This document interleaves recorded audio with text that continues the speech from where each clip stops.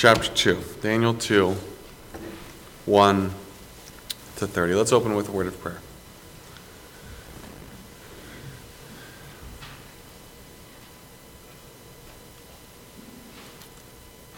Heavenly Father, we have indeed found you to be wholly true.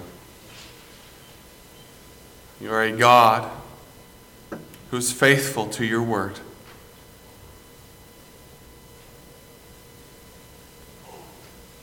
And Heavenly Father, this evening, as we come to this passage, as we turn our attention to Daniel 2, and we see a circumstance which seems impossible, and yet even in the midst of that, we find you to be wholly true. You're a faithful God, and your faithfulness is not affected by the circumstances in which we find ourselves. You are simply who you are. Father, may our hearts find comfort this evening. As we look to this chapter, regardless of the circumstances around us, as we see a faithful God, may we find comfort. May we find hope. Even as we come this evening, as we gather here, there are many hearts that are troubled among us. There are many things that we are facing in the next week. Struggles that others may not even know about, and yet you do, and you are our faithful God. Give us strength for the evening. Give us strength for the week ahead. Give us faith to trust you. And may you be honored in this time together. In Jesus' name, amen. Daniel. Have you ever found yourself in an extremely unfortunate situation? I was thinking of trying to think of an illustration and to open with. And my mind kept going back to different businesses like the Lehman Brothers in 2008 or Enron in 2001. These are massive failures. And imagine that you worked at one of these places. Imagine that you worked at Enron. And the night before everything comes crashing down, you get a call, hey, we're giving you a raise. We're promoting you. You go to work the next day and you're excited and this is great, and you walk in and actually there's been a huge case of fraud and everything is falling apart now. Your situation is turned around just like that.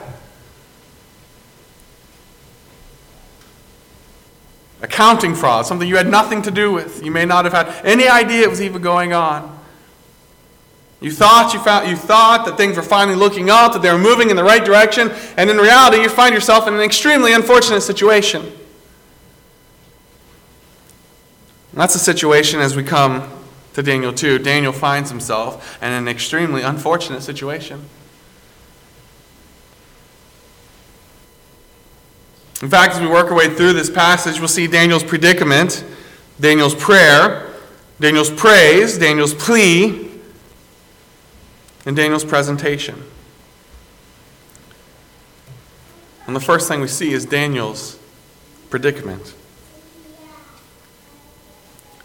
As I was putting together my outline, I was plugging it into the computer last night, and I realized that last week, in Daniel 1, verses 8 to 21, my first point was Daniel's predicament.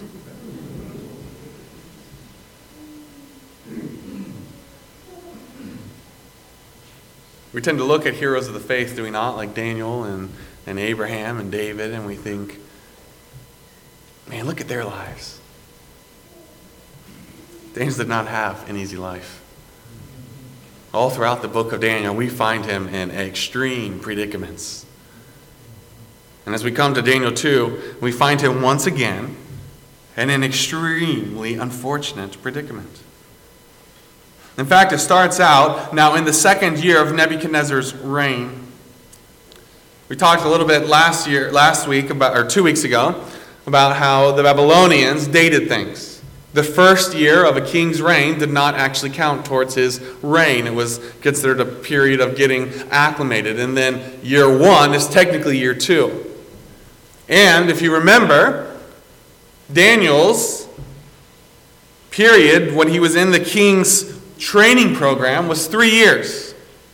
So he comes in during Nebuchadnezzar's first year. He comes into this program. He trains for 3 years. So as we open in Daniel 2, in the second year of Nebuchadnezzar's reign, it's really the third year, as we would understand it. It's the third year of his reign, and Daniel has just finally finished.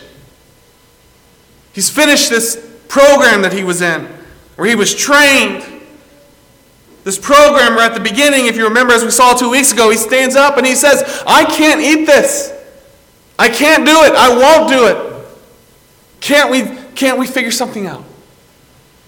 Daniel boldly stands up and it's allowed. And he thrives in that program. And he comes to graduation and he's found to be better than anyone else in the whole kingdom. And it looks like things are looking up. Yes, everything was stripped away. Daniel was taken from his homeland. He was ripped from his family. But God has him in a situation. And maybe now Daniel's finally starting to get excited again about what God is doing. Things are looking up. I have thrived. And now I find myself in a place of authority in the most powerful kingdom in the world. Man, look what God has done. And then we come here to Daniel 2. In the second year of Nebuchadnezzar's reign, Nebuchadnezzar has a dream. In the ancient world, specifically Babylon, dreams were regarded as very important, especially as a king dreamed. It's viewed as a glimpse into the future. Things that could affect the entire kingdom. They have significance for the whole nation. So Nebuchadnezzar's dreams are a big deal, and he has this dream. And this dream has troubled him so much that he cannot sleep. A bad dream for a king was not just a scary dream. It could have national and political ramifications according to what they believed. So it was important that they understand, and that they understand rightly so they can act quickly on what is going on. This dream is weighing heavy on Nebuchadnezzar's heart. So he gives this command. He calls all the magicians and the astrologers and the sorcerers and the Chaldeans. These who should be able to someone among them should be able to interpret his dream, to tell him what is going on. His wise man, if you will, to come in and to give counsel. And so they come and they stand before the king. The king says to them, I've had a dream. My spirit is anxious to know the dream. And the Chaldeans spoke to the king in Aramaic. It's an interesting note to note here in the middle of verse 4. The book of Daniel is unique in that it is written in 2 different languages. Up until this point, it has been Hebrew. But in verse 4, when it says the Chaldeans spoke to the king in Aramaic, that is in Hebrew. And as it breaks there and they start speaking, then it switches to Aramaic. And it stays in Aramaic all the way through chapter 7, verse 28, which then returns to Hebrew. Just an interesting note to be aware of. So the king has come to them. He's brought their dream. The Chaldeans spoke to him in Arabic. O king, live forever. Tell your servants the dream, and we will give the interpretation. With dreams holding so much importance, so much weight, this would not have been that odd of a request. This would have been probably somewhat of a normal interaction.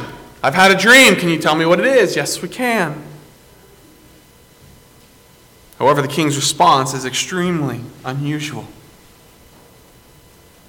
Tell us, the king, tell us your dream, and we will give you the interpretation. And the king answers and says to the Chaldeans, my decision is firm. If you do not make known the dream to me and its interpretation, you shall be cut in pieces, and your houses shall be made an ash heap. That's pretty extreme. Tell us your dream. Well, actually, you tell me the dream. And if you can't tell me the dream, I'm going to cut you into little pieces.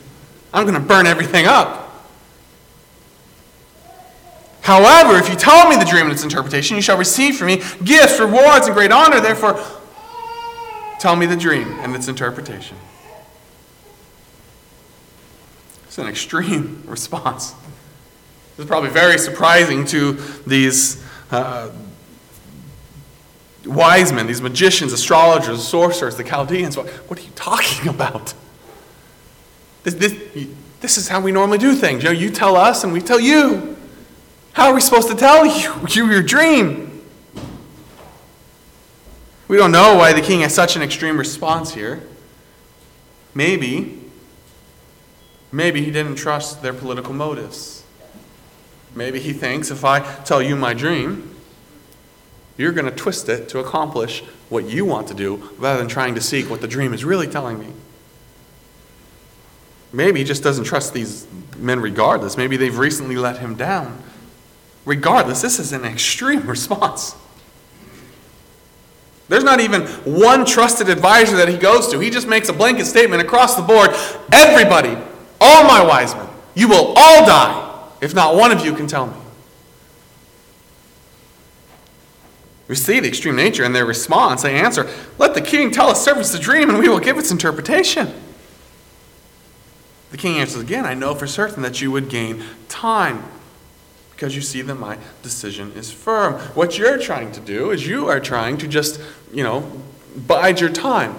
You're trying to wait till I'm in a better mood and then we can move on from this and I'll forget about it. But that's not going to happen. If you do not make known the dream to me, there is only one decree for you. For you have agreed to speak lying and corrupt words before me until the time is changed. Therefore, tell me the dream, and I shall know that you will give me its interpretation. You can't trust them. Tell me the dream, and then I can trust you with the interpretation. The Chaldeans answered and said, there is not a man on earth who can tell the king's matter. Therefore, no king, lord, or ruler has ever asked such a thing of any magician, astrologer, or Chaldean. They're not wrong in that, are they? They're exactly right. There's not a man on earth who can do this. Verse 11, it is a difficult thing that the king requests. That is the understatement of the year. This is an impossible thing. It's a difficult thing that the king requests, and there was no other who could tell it to the king except the gods whose dwelling is not with flesh. Once again, they are right, even though they may not really understand what they are saying. They're exactly right. There is no man on earth who can do this. Only the gods can do it. In fact, only one God can do it. Let's come to verse 12. Now we start to see Daniel's predicament. For this reason the king was angry. He was very furious. We kind of see Nebuchadnezzar in the first several, in the book of Daniel. He's presented as a very moody king, someone who is driven by his emotions. He's angry. He's very furious. He gives a command to destroy all of the wise men of Babylon. This is it. It's over. They're all dead. So the decree goes out and they begin killing the wise men. And they sought Daniel and his companions to kill them. This is the predicament in which Daniel finds himself. There's a secret dream that no one knows but the king. And really, Daniel here is facing certain death. There's no hope. Who could possibly tell the king this dream? Daniel's life is in danger. And yet what we see as we move forward is that even in this, God is still in control. Nebuchadnezzar is flying off. His temper has taken control of him. He's not thinking clearly. He has just made a blanket statement. I'm going to kill every wise man regardless of anything they've ever done or ever said or who they are. They're all dying. Daniel and his three friends, his companions, have literally just graduated into this group of wise men. They literally just joined it this year. And now they're in line to be killed. And yet notice Daniel's response. His prayer, verse 14. Then with counsel and wisdom, Daniel answered Arioch, the captain of the king's guard, who had gone out to kill the wise men of Babylon. With counsel and wisdom, Daniel answered. Arioch clearly here respects, or at least he's impressed by Daniel, because he gives Daniel a chance to talk. He listens. Daniel must stand out from the other counselors. Daniel here remains calm. His time is calm. Arioch comes in, and Daniel remains calm, and Daniel speaks boldly. The king's wise men, the majority of them, are scared to give an answer because they are scared to be revealed as frauds. They don't even want to guess because they know they don't know. And then once they don't know, they're going to be revealed as a fraud and they're going to be killed on the spot. But Daniel is confident because he knows that his God is real and he knows that his God is in control. And so even in this crazy predicament, this crazy circumstance in which Daniel finds himself, he remains calm. He speaks boldly. He speaks confidently. He answered. He says to Arioch, the king's captain, verse 15, "Why is the decree from the king so urgent, so harsh?" So Arioch has made the decision known to Daniel. This had to be a very intense conversation. I kind of picture it in my mind. Arioch comes in, sword pulled. He's ready to kill Daniel. He's standing there going to kill him, and Daniel asks him a question, and he's standing there and he's talking to him. Literally, the guy who's ready to kill him is just having a conversation with him. Well, this is what the king said while he's holding his sword the whole time. That's kind of how I picture it. And Daniel's just calmly asking him, well, why is the decree from the king so harsh? Why is it so urgent?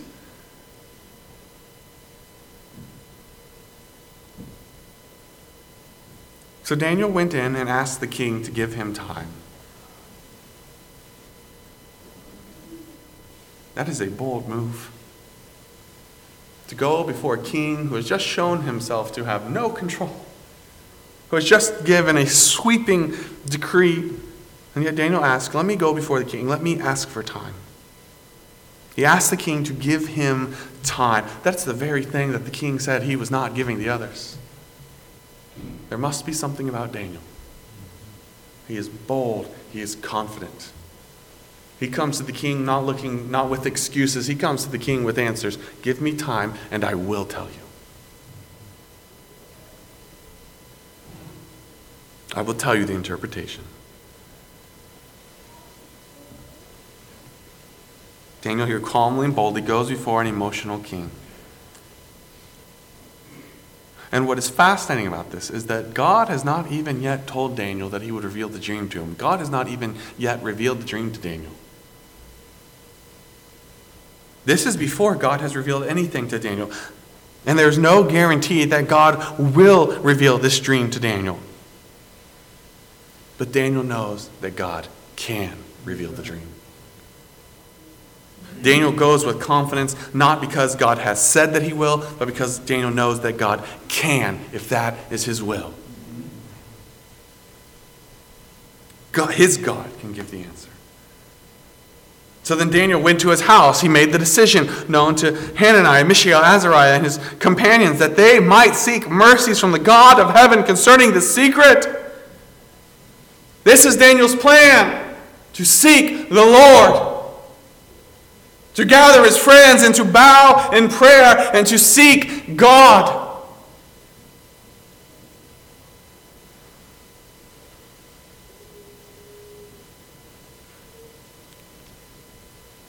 Oh, that we were more like Daniel.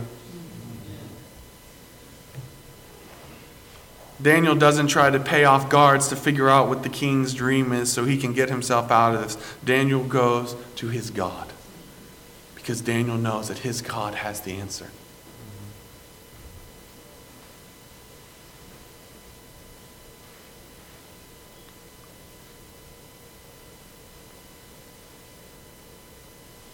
Daniel goes to pray. I'm challenged as I read that because how many times in my life, how many times in your life have we found ourselves, maybe not in something this extreme, but different situations, and our gut reaction is not prayer. It's not to go to God, try to figure things out by ourselves. Daniel goes to his God. And the secret was revealed to Daniel in a night vision. God answers Daniel's prayer. It's fascinating to me as you read this because we know the story, right? We know that God reveals the dream to Daniel. Put yourself in Daniel's shoes, though. Daniel didn't know that. As Daniel goes to pray, Daniel doesn't know what God's will is. Daniel has no idea if God is going to reveal this dream to him or if this is the end of the line, if this is God's will and Daniel's going to die, he's going to be faithful to God, but this is it. I don't know. But either way, I'm going to trust God, I'm going to seek God, and I'm going to be okay with what his answer is. Amen. And God reveals to Daniel in a night dream. So Daniel blessed God, the God of heaven. And that's what we see next in verses 20 to 23. Daniel's praise. Daniel's heart overflows in praise, and he takes the time to purposefully praise the Lord. Again, how often have we failed to praise the Lord when he answers prayer, or even when he works in our behalf, when we have failed to pray? And even still we don't thank him, we don't praise him. But Daniel does. Daniel's first reaction is not to run to the king. I have the answer. Daniel's first reaction is to run to his God and to spend time in praising him. He answered and he said, "Blessed be the name of God forever and ever, for wisdom and might are his." And he changes the times and the seasons. He has power over nature. He removes kings and raises up kings. He has power over nations. He gives wisdom to the wise and knowledge to those who have understanding. He gives the truth. He reveals deep and secret things. He knows what is in the darkness, and light dwells in him. I thank you and praise you, O God of my fathers. You've given me wisdom and might, and have made known to me what we asked of you. For you have made known to us the king's demand. Daniel rejoices in who God is. He is the creator and sustainer. He is the one who rules all creation. He is Daniel's sovereign God who is in control even in Babylon. He's the one who knows and reveals the truth, the one who listens to his servants. The wise men were not wrong in verse 11 because only a God could possibly answer the king's request. And unfortunately, their gods had no power. But Daniel's God is in complete control. Daniel's God is the sovereign creator God of the universe, and he knows exactly what is going on.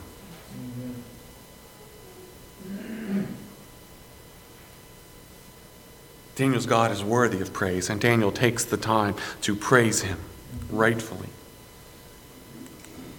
Come to verse 24 and 25, you then see Daniel's plea. Daniel goes to Arioch once again, whom the king had appointed to destroy the wise men of Babylon. He goes and he says to him, "Do not destroy the wise men of Babylon. Take me before the king, and I will tell the king the interpretation. I am ready." Then Arioch quickly brought Daniel.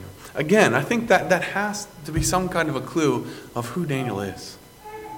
There is something about Daniel that has attracted this Arioch guy, which gives Daniel an audience before him. He respects what Daniel says. He's listening to him. There's a sense in which Arioch has to be putting his own life on the line, because the king has told him to kill these wise men. And yet he has said, well, I found one wise man while I was killing the rest who says he can do it. If Daniel fails, if he is wrong, there's a good chance that Arioch is dying with the rest of these wise men.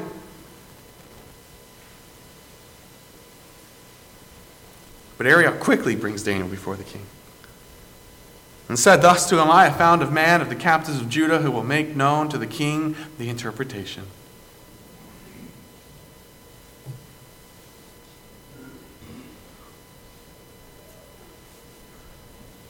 It's amazing to me as you read through chapters like this in the Bible, how confident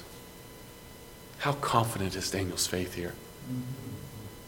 I knew my God would give the answer, and he did, and I have it, and I am ready to go before this king who is obviously emotionally unstable, but I am ready to go before him.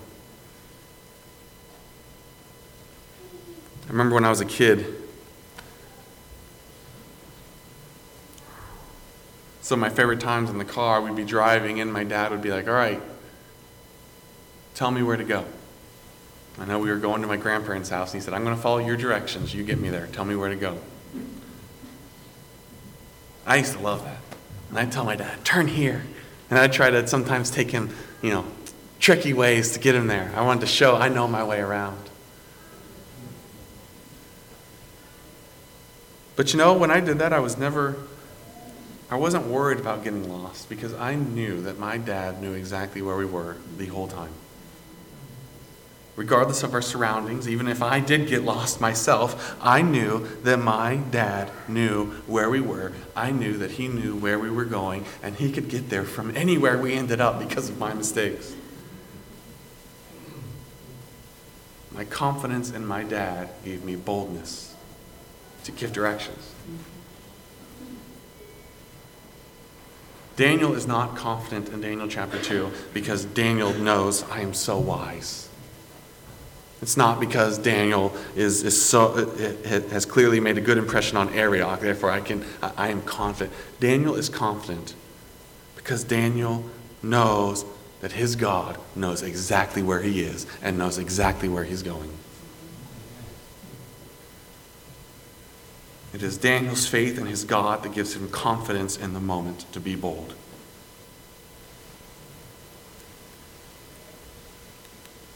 And now we come to Daniel's presentation. As he comes before the king of the most powerful nation on earth. And the king asks him, are you able to make known to me the dream which I have seen and its interpretation? Daniel answered, the secret which the king has demanded, the wise men, the astrologers, the magicians, the soothsayers, they cannot declare it to the king. But there is a God in heaven who reveals secrets, and he has made known to King Nebuchadnezzar what will be in the latter days. They can't tell you. But there's a God in heaven. And the God who gave you the dream has told me. He is my God. He is the God of heaven. They can't. But I can, because my God rules heaven and earth. Your dream and the vision of your head upon your bed were these. As for you, O king, thoughts came to your mind while on your bed about what would come to pass after this, and he reveals secrets, has made known to you what will be. But as for me, notice this. This is key. Notice Daniel's response in this. Daniel is clearly standing out far and above every other wise man. As for me, this secret has not been revealed to me because I have more wisdom than anyone living. Here we see Daniel's humility. I'm not telling you this because I'm your best wise man. I'm not telling you this because I am wiser than anyone else, because I am smarter than anyone else. I am telling you this because my God has revealed it to me. It has nothing to do with who I am. It's my God. Oh, that we would be humbled like Daniel. How quick are we to take credit for things that God has done, rather than to give credit to the God who deserves it. This secret has not been revealed to me because I have more wisdom than anyone living, but for our sakes who made known the interpretation to the king, that you may know the thoughts of your heart. God did this to save Daniel, his faithful friends, to reveal the future to the king. God knew where Daniel was all along. God knew exactly what was going on. God sent that dream. God sent the interpretation to that dream. And God sent Daniel to interpret it. God knew what he was doing all along. God was always in complete control.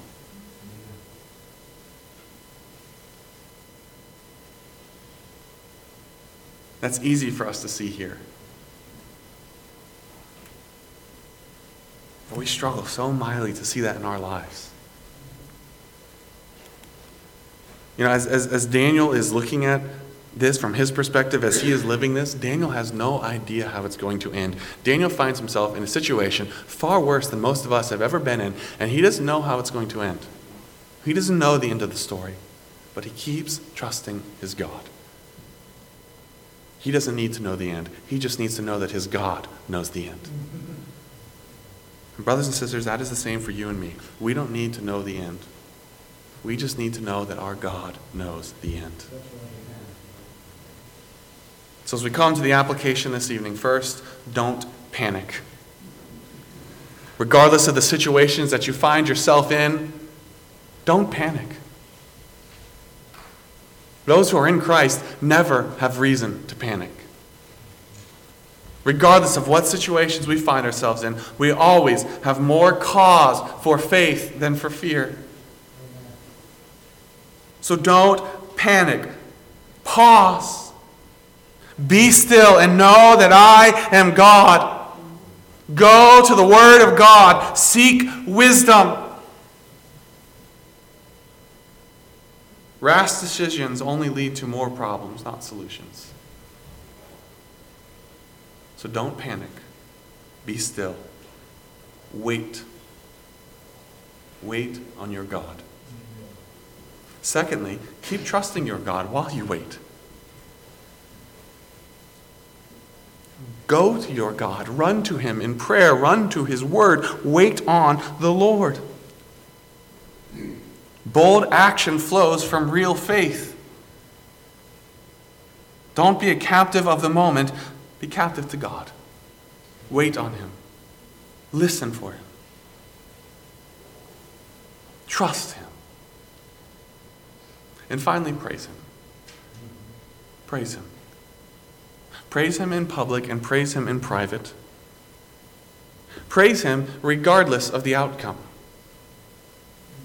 Did you notice that Daniel praised the Lord? He took that time, that prayer that is recorded for us, that comes before he's gone to the king. Daniel praises his God before he knows how it's going to turn out. He hopes he knows how it's going to turn out, but he doesn't know. But he doesn't wait until he knows the outcome to praise his God, because the outcome doesn't change who his God is or what his God has done. And so praise God. Praise Him in the valleys and praise Him on the mountaintops. Praise Him in public and praise Him in private. Praise ye the Lord.